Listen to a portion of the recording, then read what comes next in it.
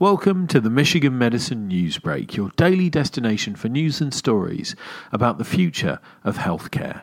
Today, keeping kids safe from gun accidents, 6 strategies for families. Dr. Patrick Carter, a Michigan Medicine emergency physician and firearm injury prevention researcher, shares his tips for families to reduce the likelihood of an accidental firearm-related injury at home. 1. Eliminate access to guns. The only proven method of preventing accidental firearm injuries is the absence of a firearm from the home, Carter says. 2.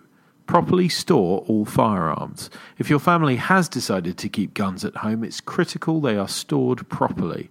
Firearms should be unloaded and secured in a locked gun cabinet. Ammunition should be stored in a separate, locked cabinet. Keys to these cabinets should be kept in a place inaccessible to children. 3. Don't assume hiding your guns is enough. Research has shown that 3 out of 4 children ages 5 to 14 know where firearms are hidden in the home, and 1 in 3 have handled a firearm in the home, many without a parent's knowledge. 4. Know the limits of gun safety education. There are several programs intended to teach children how to safely handle a gun. While such programs may provide a framework for teaching young people about gun safety, research has shown they do little to prevent accidents. 5. Ask other parents if they have a gun in their home.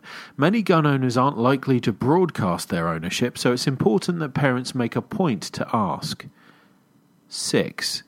Be cautious of guns marketed as child-proof. Firearm manufacturers have introduced new technology that is intended to make guns harder for children to operate.